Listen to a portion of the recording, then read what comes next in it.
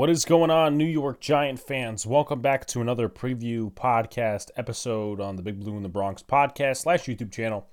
Hit the like button, subscribe to all the good stuff, turn on post notifications so you know when live stream pops or drops.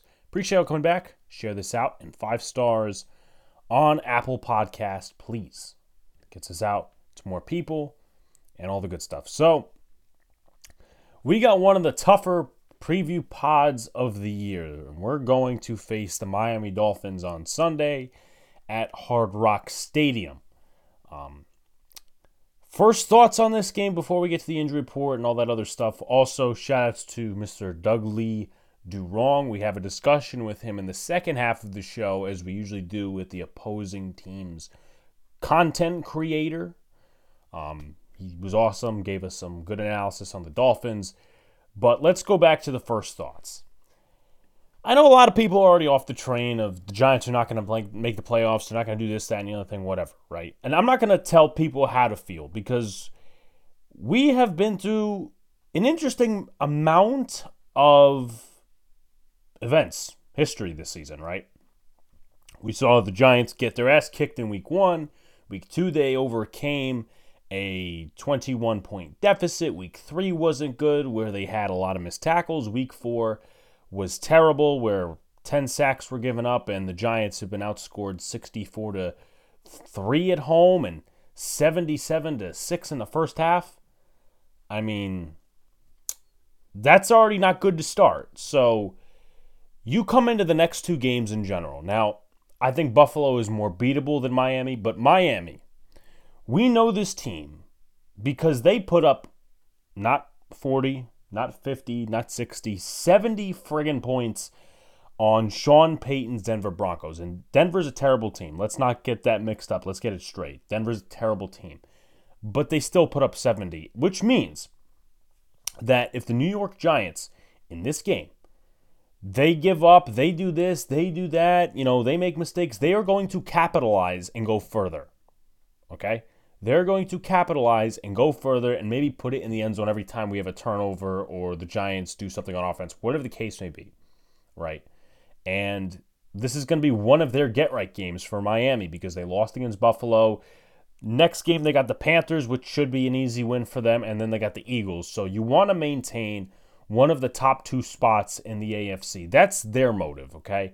And, I know people are going to come out here and say this, that, and the other thing if they wind up putting something like a 40 or 50 spot on us. And I know this is very embarrassing that I'm actually speaking this as a real possibility, but it kind of goes back to the point that this channel preaches, and nobody else really does. But again, the message is don't put yourself into position. This has been a known thing on the Boys and Big Apple podcast, but don't put yourself in the position. Don't commit so many turnovers. Don't throw so many interceptions. Don't give up so many yards. So if they put up 40, 50, and they're still scoring on us, then whose fault is it? It's our fault. Okay? They want to score as many points as possible. Fine. I don't have a problem with Dallas doing that or any of those other teams doing that because at the end of the day, it's on the losing team. You lost for a reason.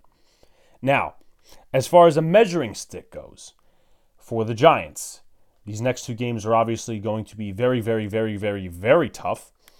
And if you're a Giants fan, you really don't know what to look for in this game because you're going to have an even more banged up offensive line. No Saquon Barkley, in my opinion, because Friday he didn't look as good as he did on Thursday, and I would wait till Buffalo. Many other things coming into this game. Pressure, obviously. The mini distraction you had during the week of Evan Neal opening his mouth. You have that. All those different things. So, what should a Giants fan measure, in my opinion? Here's what I'm measuring. And yes, maybe some of you have already, said, okay, no, I'm not going to measure that because I know the result. How competitive are the Giants going to stay in this game? Which equates to the theme of, is Dable losing the locker room or is he keeping it together for the time being? Because I've had people come to me and they've called me on the phone, they've texted me, all these sort of different things. The Giants are obviously not going to win the next 2 weeks. Their O-line is banged up, this, that, and the other thing. They're going to lose, but maybe we could put on a run, Commanders, Jets, and then the Raiders and all these other different teams. Now, here's the question I pose to those different people, and this is not just to be negative. This is just to be, a central talking point, something to actually think of. Where is the locker room going to be after 2 straight losses and you're down 1-5? Where's the locker room going to be? Are you going to be trading guys and they'll be down and depressed in terms of morale? Are they going to be, okay, listen, we gotta get our shit together and this, that, and the other thing? What attitude are they going to embrace? Are they going to be up to the challenge this week against Miami? Or are they already looking down on themselves saying, let's focus on either Buffalo or the Commanders the week after because they are more on our level than Miami is, and obviously Miami is 10 tiers above the Giants.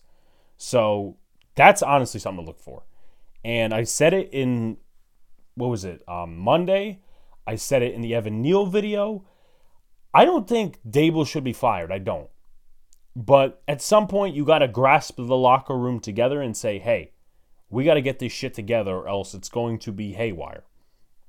And this is a game, it could go haywire.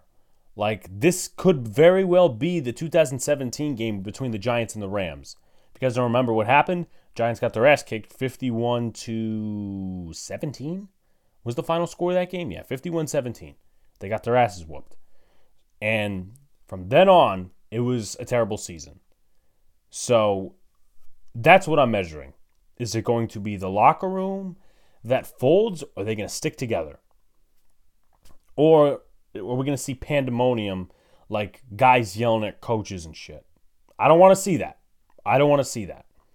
So anyway, let's take a dip into the injury report, and it's not a good sight for the Giants. Shane Lemieux is out with a groin injury. No surprise there. He's an injury-prone, unable offensive lineman. John Michael Schmitz, he's out with a shoulder injury. He hurt his shoulder on the tush-push. Andrew Thomas is out with a hamstring injury. Did not practice all of this week. Tweaked his hamstring again last week, so we may not see him until maybe the Commanders game. Saquon Barkley is questionable, limited in practice. Daniel Bellinger limited in practice, due to a knee injury. Saquon limited with the ankle injury. I honestly don't think any of them play. Bellinger has an MCL sprain, at least that's the rumor right now, and usually that takes more than a week to heal, and you really don't want to get more guys hurt, so I would go out there, sign Chris Myrick or sign some of these other guys, have him fill in as a temporary blocking tight end. The Giants, I don't think, have done that yet. They definitely will be elevating certain offensive linemen too because you got to get in the fold. And then Micah McFadden, he's questionable with an ankle injury, which is a little concerning because the Giants' linebacker depth is a little, it's a little scarce because you got Simmons, and then you go back to Carter Coughlin and Cam Brown, who are bona fide special teamers. And it's really going to be telling later on Saturday what happens because they'll do the elevations. Is it going to be 2 offensive linemen? Is it going to be a tight end 2? Is it going to be a linebacker? Darian Beavers is on the practice squad, and we all know how that situation happened, but those are a lot of questions that the Giants will answer over the next coming days. So for the Miami Dolphins, Nick Needham is out. He is on IR still. They're hoping to get him back soon. Same thing goes for guard Robert Jones. 3 guys are questionable. Lester Cotton, who is a backup guard.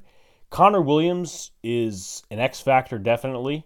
He is the starting center. If you guys remember that name, he was actually with the Dallas Cowboys for a good portion of his career. They ended up drafting him, I think, in 2018 or 2017. But he's been the glue of that offensive line. Went down a few weeks ago. And then Jalen Phillips is questionable with an oblique injury. And this could be a get-right game. I talked about it more on a Dolphins front a couple of minutes ago. But this could be a get-right game for the pass rush because this team, they're not like the Giants struggling to get to the passer, but they could do better with the personnel they have. Bradley Chubb, Jalen Phillips, Christian Wilkins, some of those other guys. Andrew Van Ginkel is their lead sacker right now. You want to make that one of your pass rushers. So let's dip into team stats. Obviously, it's not a good sign for the New York Giants.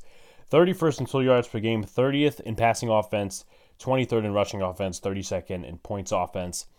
Defense, 24th in total yards, 15th against the pass, 25th against the run, 30th in points per game, 7th in passing Percentage, 26th in run percentage, 25th in pass percentage on first down, and 8th in run percentage on first down. Second in blitz percentage, 22nd in pressure percentage, and 32nd in sacks.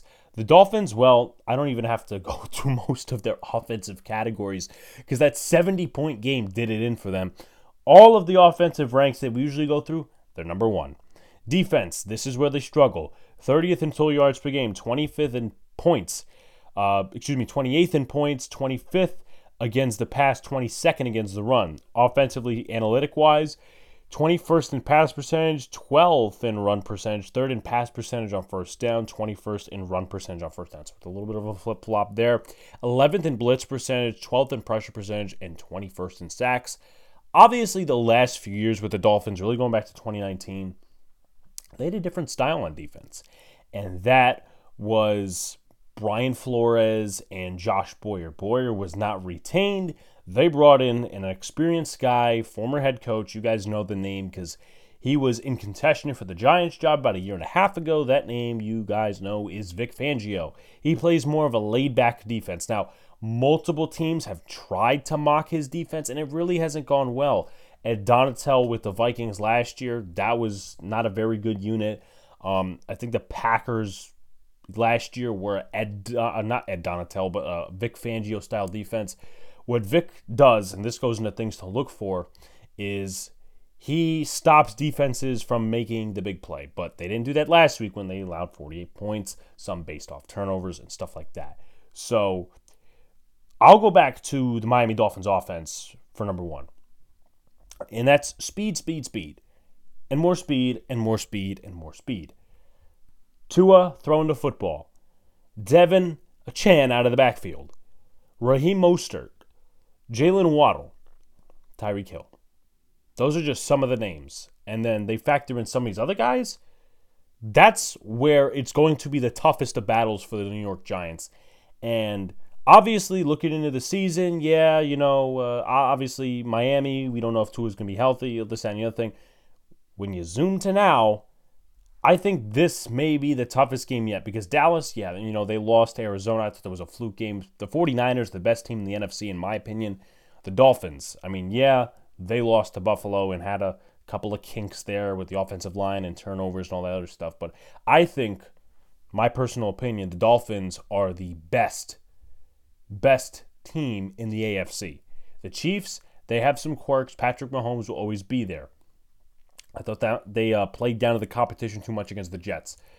Bills, I don't trust Josh Allen a ton protecting the football. He's productive, but he turns over the football a ton. So Tua staying on the field has made it happen. An offensive genius in Mike McDaniel, and sometimes it's either one way or it's another way, where you have an offensive genius calling plays who's also your head coach. It could either go really badly or it could be just a monster success, and that's what it's been for Mr. Mike McDaniel.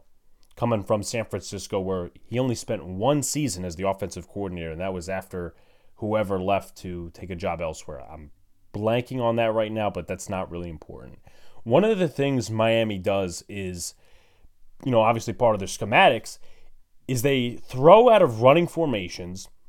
And one of the guys the Giants are going to really have to keep track of, and we'll talk about this more into players to watch, is Durham Smythe. Smythe is one of the longer tenured Miami Dolphins going back to that really bad season they had in 2019, but he's a guy they like to leak out of there. The defense will be focused on Waddle. They'll be focused on Achan. They'll be focused on Tyreek Hill. But you'll see Durham Smythe just crawl out of there and have something over the middle of the field. And I know there was some complaints last year. I'll get Mike Gesicki involved, this and the other thing. They're not really focusing their offense on the tight ends. It's running backs and wide receivers. But once again, the Giants really should not be in over their head in this game. But even when it comes to Durham Smythe, I think he's going to be a little X factor on offense for the Miami Dolphins. But speed, speed, speed. Miami throwing out of running formations. The Giants cannot be fooled this game. They probably will be, but they cannot be fooled because when you're throwing out of running formations, you got these two tight end sets, whatever, it's just going to be a mind game that Mike McDaniel plays with you. Also, not to mention, There was a couple plays last week when they were in good position game-wise. You had Tyreek in the backfield and Achan. I'm going to butcher that name, unfortunately. Apologies. You had him as a wide receiver, but he comes around and he takes a jet sweep. But people are like, wait a minute, Tyreek Hill's in the backfield. So, again, it's all mind games. But the Giants had to mock that in practice, and I don't think they did. I'm not trying to rip their coaching too much because I've done it over the past few weeks, but guess what? It's very hard for any NFL team, not named Kansas City, to mock what they do on offense in practice. So, if the Giants are about speed, this game, it may keep them in contention a little bit more. And one of the things, going back to the offseason, Joe Schoen wanted to improve was the speed of the team. Micah McFadden, he's got a solid speed. Okereke, I would like to see it more this game. Isaiah Simmons has to play more. Isaiah Simmons has to play more. Because I get it, third down is big, all these different things, but he's probably got to have the duty of covering running backs. I don't trust our safeties. Maybe Dane Belton, but he hasn't gotten a ton of snaps. I would like to probably point the finger in my mistrust towards Jason Pinnock, who hasn't covered tight ends that well, and also Xavier McKinney, who hasn't played well at all, so there's that. But moving to the Giants a little bit, quick game from Big Blue. Talked about it when we were coming into this segment. Vic Fangio, he's not a blitzer. Again, not Josh Boyer or Brian Flores or any of those other guys. He blitzes the 11th most, but then again, he relies on that front four to get to the passer. Now, again, they do have some weaknesses in that secondary. No Jalen Ramsey, Xavier Howard, he's still there. They have Cater, Kohu, and Justin Bethel. Kohu, I believe, was a draft pick of theirs, and Bethel's a special teamer. We'll get into them, but there's some weaknesses back there. But I want to be, not that I want to be, but I want to see how Vic Fangio and their DB's coach is going to tell them to play against this Giants offense, because I'm honestly anticipating a quick game. Now, unfortunately, the Giants have been figured out. The quick game has been figured out. San Fran is a great example. Another great example was the first half against Arizona when they were going quick game. So are they going to say, okay, we're just going to let them, do their thing, but in the red zone we'll stop them? Or is it going to be, listen, we're going to have you press up on them and stop the quick game? It's going to be interesting to see. And also the Giants, defensively. I already said you can't mock what they do in practice. Can't mock what the Miami Dolphins do in a game in practice. It's very tough. Trust me. But if you're going to ask me what I think they're going to do, I think they're going to play zone defense. I think that they're going to let Waddle go over the middle, Hill go over the middle. Then they'll see what they do with their eyeballs, and then they'll make adjustments. But I think it's a better chance that they get killed in man coverage than zone defense. But they'll probably pick apart the zones too. Tua is a good quarterback. So either way, in my opinion, the Giants are fucked. But zone defense, it compresses it a little bit more to where you kind of know you're going to get fucked. But at the same time, it's still kind of a competitive chance. So let's go to players to watch. Tua Tagovailoa, his completion percentage is at 71.3, 9 touchdowns, 3 interceptions, 5 sacks taken. He's got a rating over 100 at 114.4. He's been great this season. A lot of people are considering him in the MVP conversation. If he continues this play, I will definitely endorse him.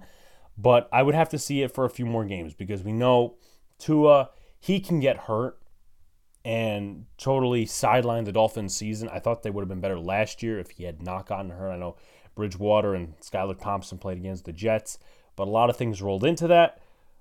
Tagovailoa he's playing really well. Playing really well. Shout-outs to him. You look at the running game. It is no slouch. Devon Achane, got it right this time. 4 touchdowns on the season, 4 runs over 20 yards, 309 yards total, and 11.4 yards per carry, which I'm pretty sure leads the NFL when you're talking about running backs only in a specific amount of snaps. And, I mean, he's got speed. He's got real speed. A lot of Dolphin fans were like, okay, we drafted this guy. You didn't hear much about him in training camp, but he shows it all right now, and he looks to be their future running back outside of Raheem Mostert, who's got 6 touchdowns on the season, 2 runs over 20 yards, 5.2 yards per carry, 249 yards, and 48 carries total. So who's gotten more reps? It's Raheem Mostert, but Devon Achane, he's gotten more rushing yards. Now you look at the receiving game. I kind of talked about it earlier, and it's really an obvious pinpoint.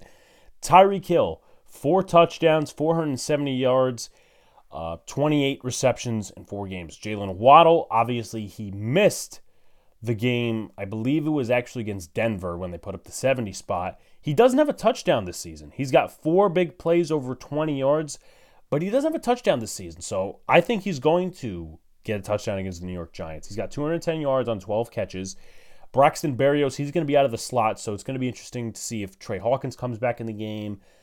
Please don't put Adoree on Braxton Berrios and play this whole slot game. No. Flott, I thought he did fine for the most part against the Seahawks in man coverage. I think he could take Braxton Berrios. Berrios, I know he had that little stint with the Jets, but he's not that good of a slot receiver.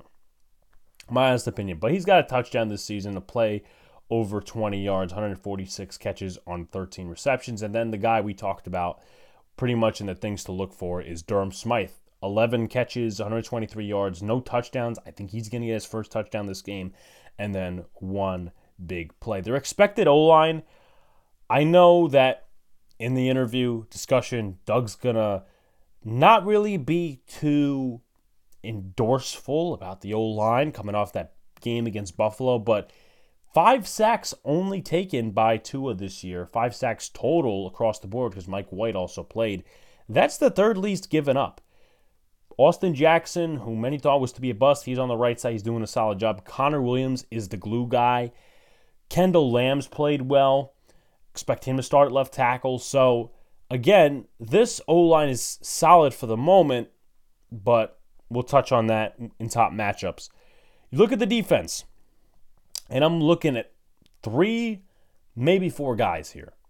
Jalen Phillips is my number 1. He could potentially play this game. I think he will. Half a sack, 2 quarterback hits, 12 tackles, 4 quarterback pressures. He's a guy I looked at coming out of college. He had a lot of risks because he retired 1 year due to a neck injury. Was really productive in college, but again, the injuries. But when he's on the field, you get dominant play. And I think he could be a double-digit sack guy in this league. I think he could be dominant. And I think a lot of people are sleeping on the name of Jalen Phillips, but he's got a good matchup this game. Whether he goes against Josh Azudu or Evan Neal, I think he's the ultimate winner. Bradley Chubb's on the other side. I think he needs to perk up a little bit. Got big payday. 1 sack, 3 tackles for loss, 4 quarterback hits, 14 tackles, 7 quarterback pressures. He's going to look to have a game too. Christian Wilkins up the middle, a sack, a tackle for loss, 4 quarterback hits, 15 tackles, 5 quarterback pressures. He's going to look to feast. And again, we can't even say JMS is playing because he's not. He got injured on the tush-push play, so it's going to be Bredesen starting at center, Glowinski, I would say at left guard. It'd be very irresponsible to go out there and say Jalen Thomas or Jalen Mayfield is going to go start at left guard. That would be a head-scratching Dable decision. Put Glowinski out there. Do it. And then their linebacker up the middle, Andrew Van Ginkel. 3 sacks, 19 tackles, 5 tackles for loss, 6 quarterback hits, 5 quarterback pressures. He's a guy to look for both when it comes to rushing the passer and stopping the run.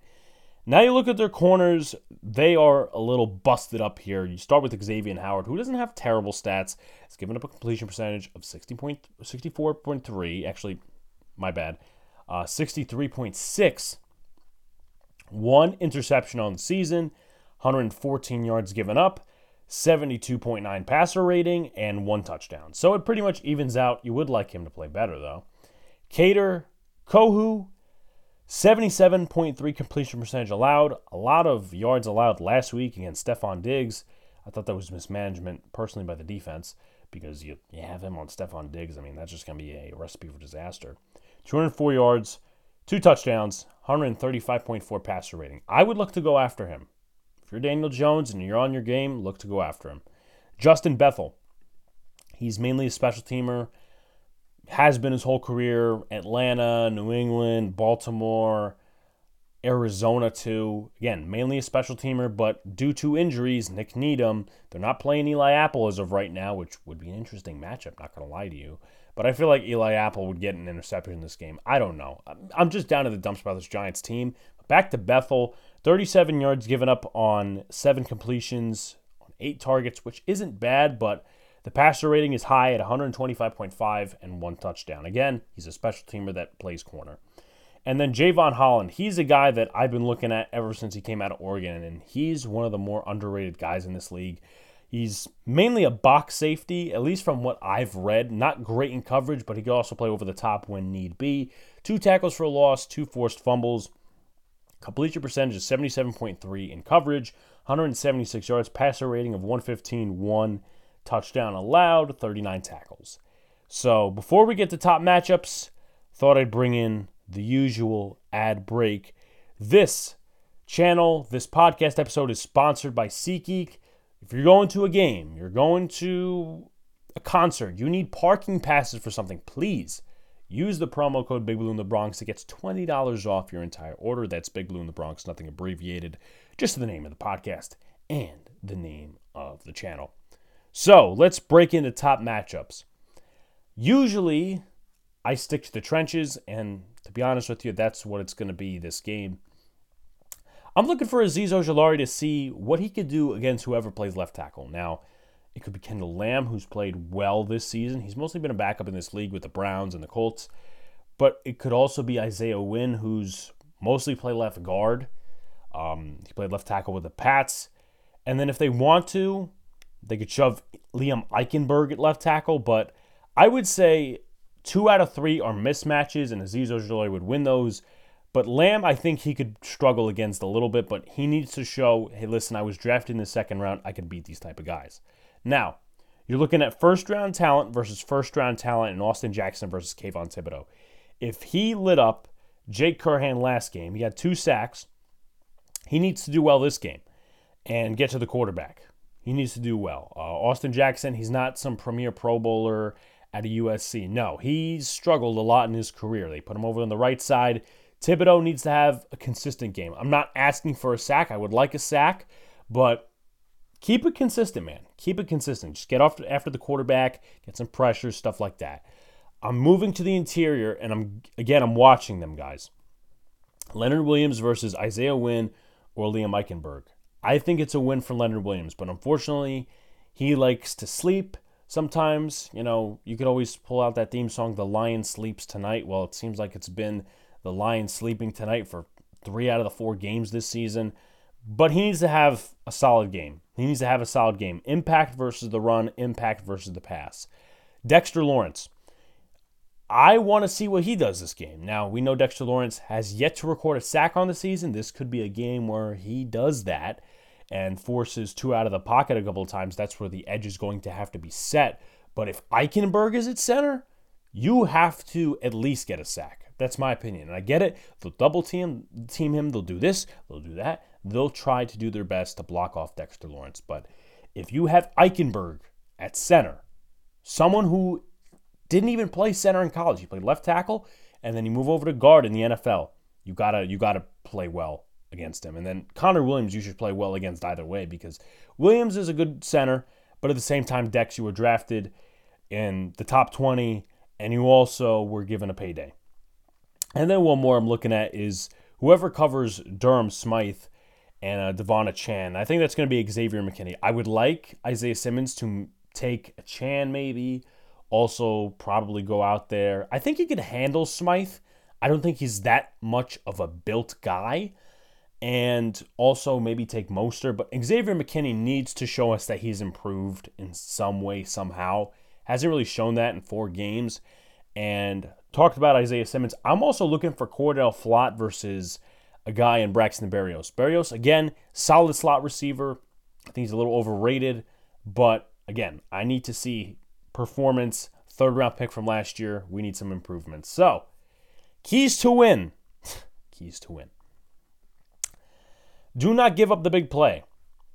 I think they're going to implement zone defense for that reason. Try to not get killed. Maybe you'll see some zone blitzes, guys open over the middle. Miami's going to kill this offense. And listen, I can be wrong. I want to be wrong. I want to see the Giants win this game. I'm not on the tank train yet. So, again, don't give up the big play. Miami's one of the more prolific offenses in the NFL. Number 2, put up points. Stop leaving big plays up there. And I'm talking to one guy. I'm talking to one guy only. And, of course, the offensive line. That's Daniel Jones. Daniel Jones is coming off a lot of heat from Monday. And he hasn't played well this season. No. Has not played well. And we can talk about this, we can talk about that, but there are plays on film he is constantly missing. Over the middle. Like, I haven't seen him play this bad in a while. I'm serious. Like, I haven't seen him play this bad in a while. Whether he's shell-shocked because of the offensive line, this, that, and the other thing. I'm tired of hearing the excuses, and there is some good reasoning behind, the offensive line, this, that, and the other thing. Paris Campbell hasn't produced. Wan'Dale Robinson, I think, could be very effective this game. Darren Waller should be involved somehow, too, along with Jalen Hyatt. But you got to get those guys involved. You got to make those throws. There's going to be guys open. There's going to be guys open against Kohu and Justin Bethel, and if they bring another corner out of the wind, So you got to make those throws. You really do. It's imperative. It is absolutely imperative. $40 million, you want to prove these doubters and these quote-unquote haters wrong. I already said, to be honest with you, I'm already set up for the Giants to draft a quarterback next year because of the way the season's going, the way Daniel Jones is playing. So there's that. But again, if you want to sit here and prove your $40 million worth, put up points, you got to put up at least 20. I mean, the Giants, hell, they haven't put up at least 10 in some of these games. Stop leaving the big plays up there. Number 3, defend the run. Devon Achane, Raheem Mostert, that's a duo that a lot of people are not talking about, especially if you're biased against the Dolphins. Whatever your reasoning is, well, if they break off this game, trust me, a lot of people will be talking about them, destroying the Giants' run defense. And they've been inconsistent too. The defense overall just hasn't given me a consistent look. Week 2, first half was garbage. Week 3, they were garbage for the most part because they couldn't tackle a freaking statue. They couldn't tackle a dummy. Week 1, you really didn't get too many opportunities. It was really the same as week 4. So it's just really interesting that week 2 and 3 they play like garbage, and then week 1 and 4 they don't get any opportunities. One side is away, one side is home. So this is going to be a game where do they figure the Dolphins out a little bit, or do they say, we're going to get our ass beat anyway? It's going to tell the tale over the next few weeks of where this defense is at. I know a lot of people don't want to hear that, but it's just a telling tale. It's going to be something to find out. So with that being said, I'm going to go to a score prediction. Well, unfortunately, I don't have the Giants winning this game, and I don't think it's going to be close in the second half, maybe even the second quarter. Dolphins 35-10. The Giants have struggled putting up points, and you talk about the defense, the offense is the bigger issue. Like, the defense, fine, it has its own tackling issues and coverage issues and assignment issues. If the offense puts up at least 17 to 23 points a game, maybe we're not talking about being 1-3, but we're 1-3. So I just don't think this offense is going to get it done. I don't think Daniel's going to have a good game. It's the first time he's playing the Dolphins, and I think this pass rush is going to get a get-right game against our O-line. And I'm going to include this because I know there's some people that want a quarterback. There's some people that want an O-lineman. But we're back to the rooting guide if you want the Giants to tank. Now, personally, me, I don't want the Giants to tank. I want to see progression from some guys, and I'm not really expecting them to give up on the season just from then and there, maybe the players. But, you will see some guys trade at the deadline. I would be very surprised if that doesn't happen. But then again, I wouldn't be surprised either. And also, Dable's going to be here another year, so why would he want to just blow the season away? Get as many wins as possible and try to save your job so next year you come in with a quarterback and at least John Mara's confident that you could coach him up the right way. But here's what you need to happen if you're rooting for the Giants to tank, besides a loss, obviously. So, let's start with Chicago. You need them to beat Washington. That already happened. You need Jacksonville to beat Buffalo. You need New Orleans to beat New England. You need Tennessee to beat Indianapolis. You need Pittsburgh to beat Baltimore. You need Carolina to beat Detroit. That's very unlikely. Houston, Atlanta, does not matter. You need Arizona to beat Cincy. You need the Rams to beat the Eagles. You need Denver to beat the Jets. You need Minnesota to beat the Chiefs. Don't think that's happening. You need the Raiders to beat Green Bay, which Green Bay is banged up a little bit. And you need San Fran to beat Dallas. So I thought I'd bring that out. I'm going to see if I could find it every week. And again, I don't want a tank. That's just personally me. I'm not rooting for the tank. Fans can do what fans want. I'm not going to tell them how to fan. But with that being said, for more on this game preview, we're going to send it over to the discussion with Mr. Dougley Do Wrong. All right, so now I am on with Doug from Dougley Do Wrong on YouTube. You guys can go subscribe to him. The link is in the description. But before we throw in first thoughts, or I ask Doug his first thoughts, I had to ask a funny question. And I don't know, Doug, if you've ever gotten this. You guys play in the same division as these cats. And I know a lot of people who root for this certain team. And I think it's an interesting correlation. But do you guys ever get called Jet South?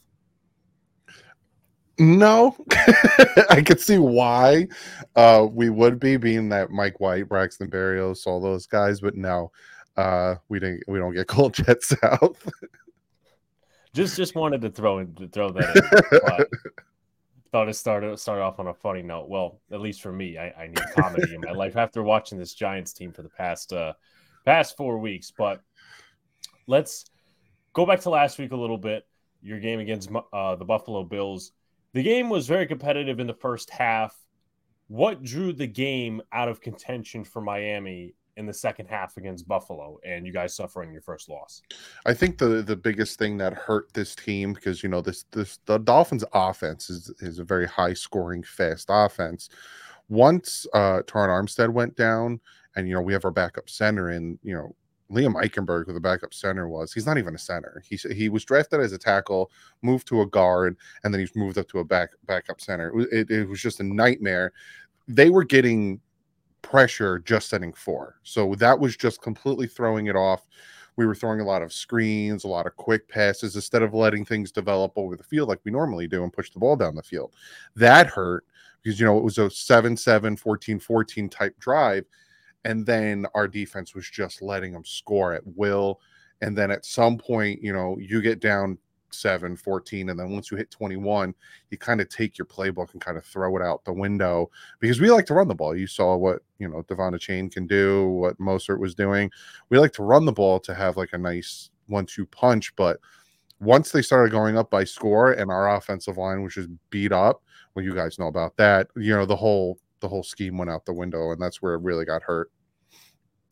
Right. And coming into this week, I want to know, because we know, or at least on this channel, how Giant fans feel coming into this game.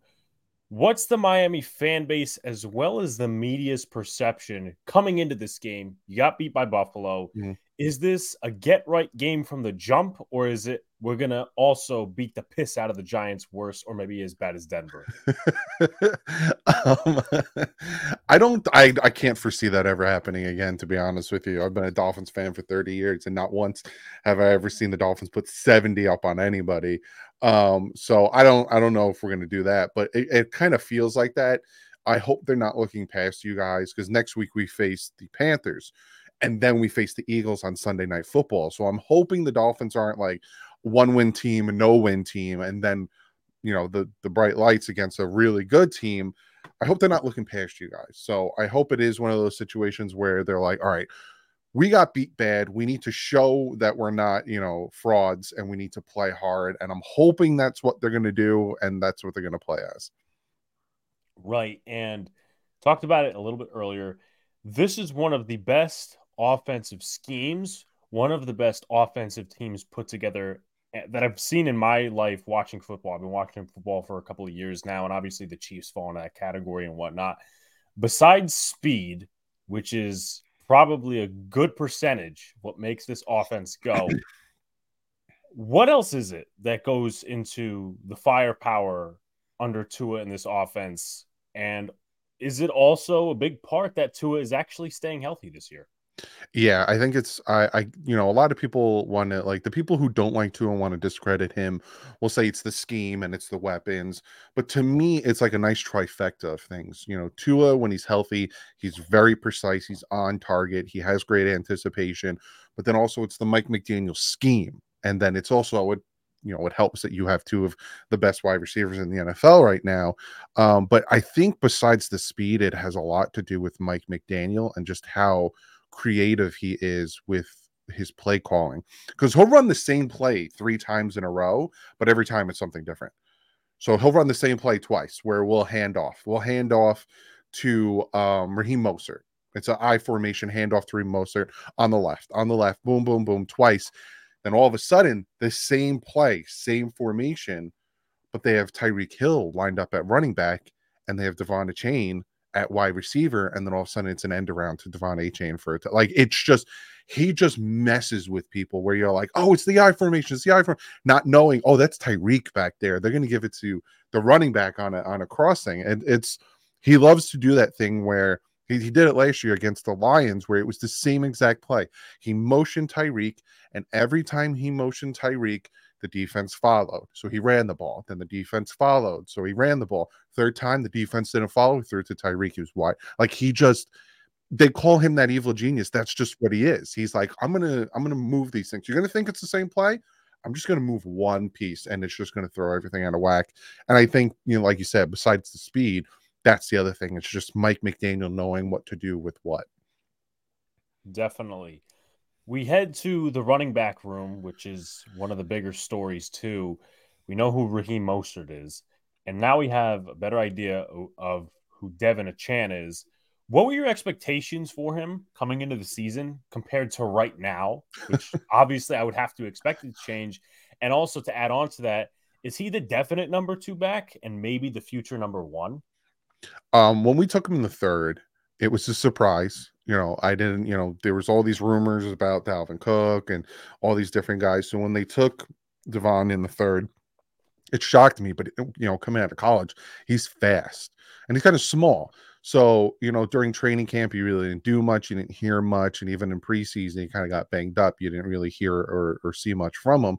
And I always equated him to kind of Darren Sproles. He's that small, fast guy who can bounce off the tackles, but then when he got the ball, he just took off. And I love he's that style of player that he's going to fall forward. He's going to, okay, he gets hit at the line of scrimmage, he's still going to get you 2 yards, and he fights. Like right now, yeah, I could say it's a 1A, 1B type situation with him and Raheem, but he's definitely the future. Like, Raheem, I completely forgot Raheem Mostert was 31. I, for some reason, thought he was like 28. So, he's upper in that age, and then you have just Devon A-Chain just doing amazing things. So yeah, he's definitely the future, but I think right now it's that 1-2 punch. And then Jeff Wilson hopefully will be coming back soon. And you got that 3-headed running back tandem in the backfield. Right. Moving to the wide receiver position, we could talk ad nauseum forever and ever about Jalen Waddle and Tyreek Hill.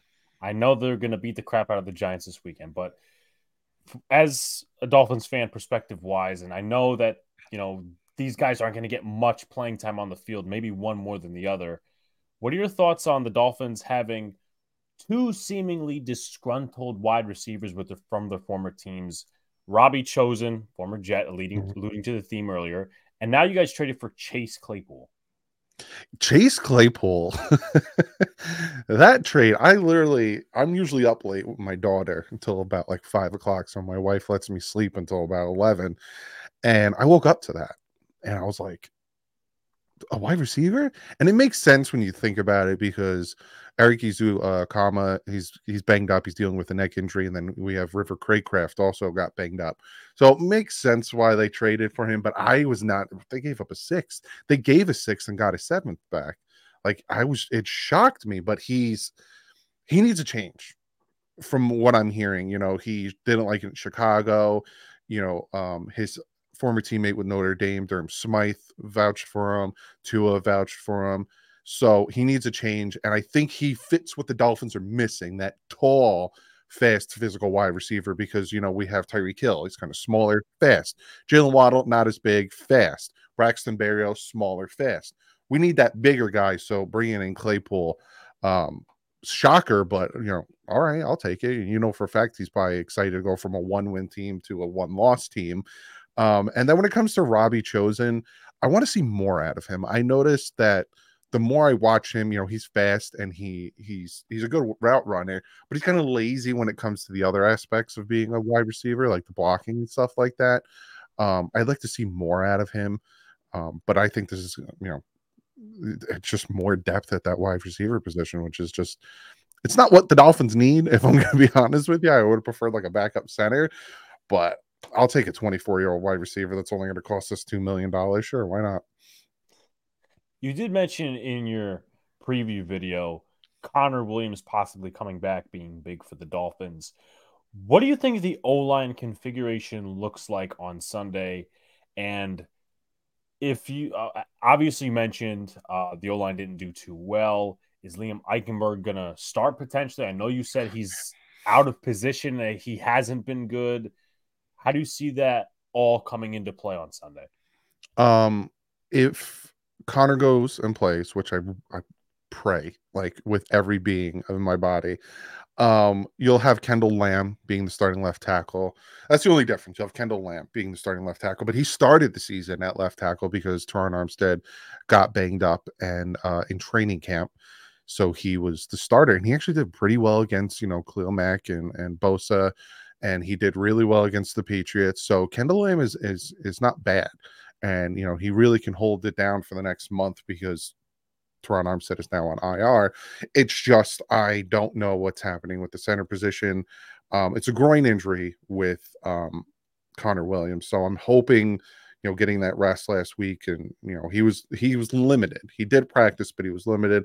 I'm hoping he can go. If he can't go, and this was that was one of the biggest things I talked about in the preview video, is Dexter Lawrence scares the crap out of me. I'm avoiding him. I'm rolling to it out, running to the outsides. Like, he can just be so disruptive up the middle. And that's to his bread and butter. You get the pressure on the outside. Too is very good at stepping up and avoiding the pressure. But if he can't step up, oh my gosh, it's going to be a long day from Miami. I just hope if that's the case, our back end holds up. But I honestly don't have too much faith in that.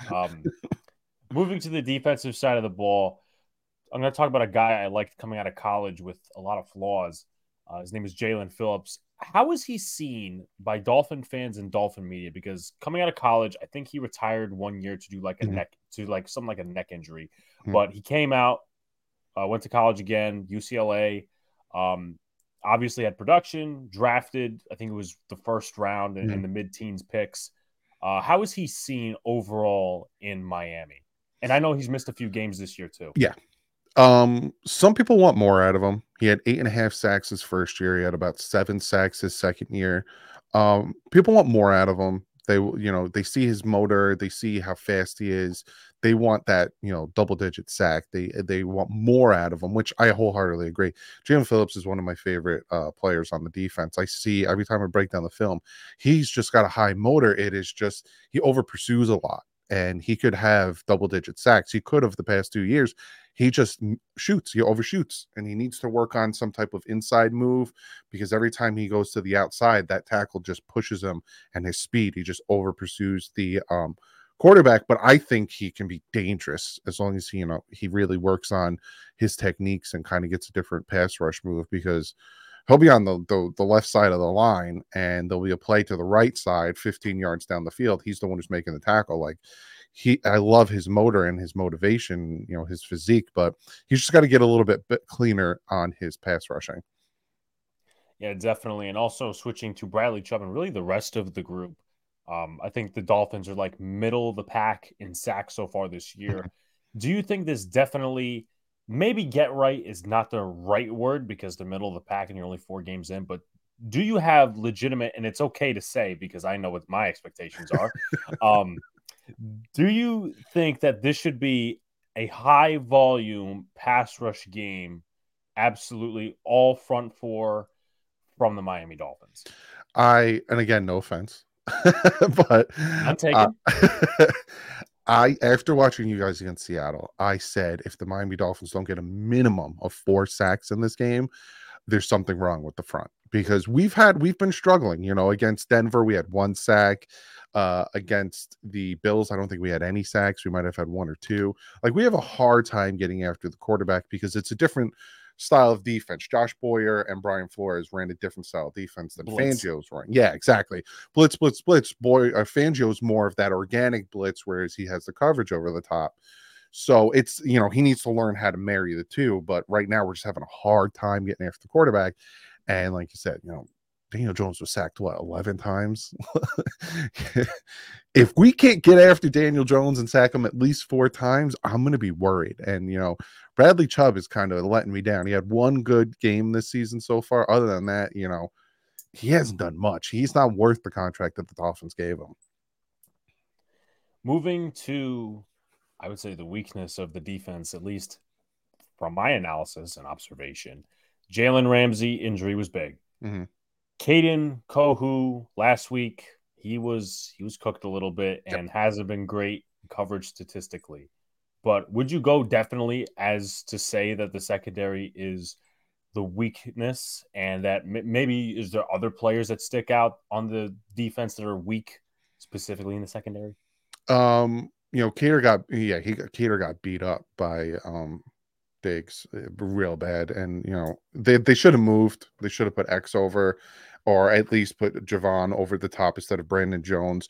But I think it's like a combination of things when it comes to that, because there was a lot of times where the quarterback got too long of a time to let those type of plays develop. But then on the flip side, there's a lot of times where our pass rush was getting there, but then the receivers had quick routes that, we got the ball off before our guys get there. But yeah, I think not having Jalen out there really hurts. And, because Cater's more of that inside guy and he's being pushed to the outside. And then we have Cam Smith, our rookie second round pick, who Fangio just doesn't think is ready yet. So he doesn't want to put him out there and then, get burnt. So it's funny going into the season, you have Xavier Howard, Jalen Ramsey. That's the strength of the defense. Now you look at it, it's like, Eli Apple, you guys know about him. Like, are we going to put him out there and stuff like that? So yeah, it goes from being one of the strengths to one of the weaknesses. Yeah. Yeah, I mean, obviously, you just mentioned the giant legend Eli Apple, but also not to mention you do have a veteran in Justin Bethel, who's a Mm-hmm. special teamer usually on a regular basis. He's playing the slot, and then someone who I liked coming out of college, Nick Needham. Mm-hmm. He's He's coming back. he's on the injured reserve, so he'll be coming back, of course, shortly. But moving to more of the game prep, this shouldn't be a difficult question for at least maybe one of the answers. From a fan slash evaluation standpoint, which matchups, whether it's position or player and player, side by side, are you looking forward to seeing on Sunday? I want to see what your interior defensive line can do against the Miami Dolphins offensive line. Like, I want to see if we can handle Dexter Lawrence, if we can run the ball. Because I honestly think that if it comes to our pass offense versus your pass defense, we'll win that one, just because of the speed we have at receiver. But I'm really interested to see if we could still run the ball. And is Connor Williams going to play, or are they going to trot Liam Eichenberg back out there? And then how's that going to go? So to me, to me, it's the trenches, both sides. I want to see, does the Dolphins defensive line have a problem because we can't get after Daniel Jones? And then the other way around, can we do what we need to do against your very good interior defensive lineman? Going even further into game prep, one on defense, one on offense, two X factors for the Dolphins on Sunday. X factors. Defense, I would have to say Andrew Van Ginkel. He's just been very good after Phillips, got banged up and he was moved back to his natural position at outside linebacker. Has been very disruptive. So I want to, if he could continue to be very disruptive, I think it'll definitely help the Dolphins out to potentially get more turnovers. Offensive side, I'm going to stick with the O line. I'm going to stick with center. I think the X factor is who is playing at center.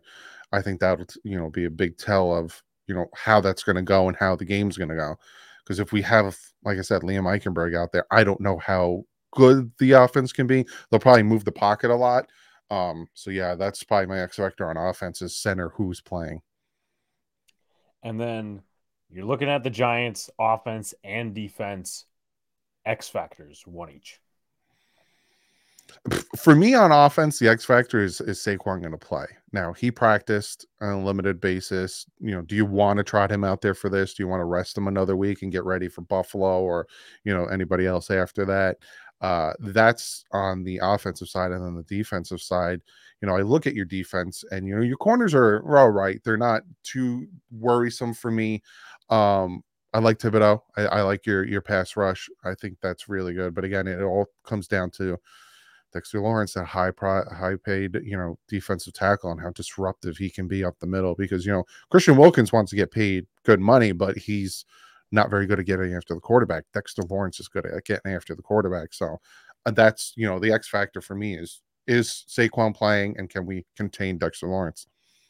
Not to mention, I'm pretty sure, I would say 99.9% sure that Wilkins and Lawrence were actually teammates at Clemson and Mm-hmm. were drafted in the same draft class, maybe like 2 picks apart. Mm-hmm. So I think Wilkins maybe he was somewhere in the teens and Lawrence was 17. So they Mm-hmm. weren't far apart in that way. Yeah, I But think Wilkins was like 13 or something like that. Yeah, it wasn't that far apart. sounds about right. Sounds about right. But final score prediction for this game, or just a winner?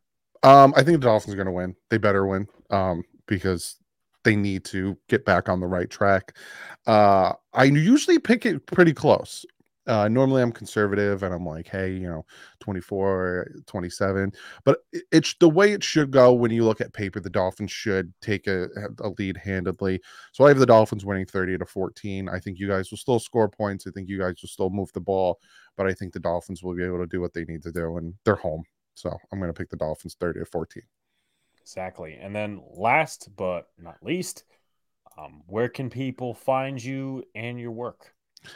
Got a weird name. So anywhere you need to find me, just look up Dougly Durong, whether it's on Twitter, whether it's on YouTube, wherever.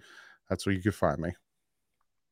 Well, I appreciate Doug taking the time out of his day to come on and discuss some Dolphins with us, get that side. Also, I did see in the preview video that he put out, and if you haven't already, please check that out. You'll be going to the game on Sunday, and hope you have a nice time there. Well, the first time I actually went there wasn't for a Giants game, but didn't have the greatest experience, but that's all fine and well.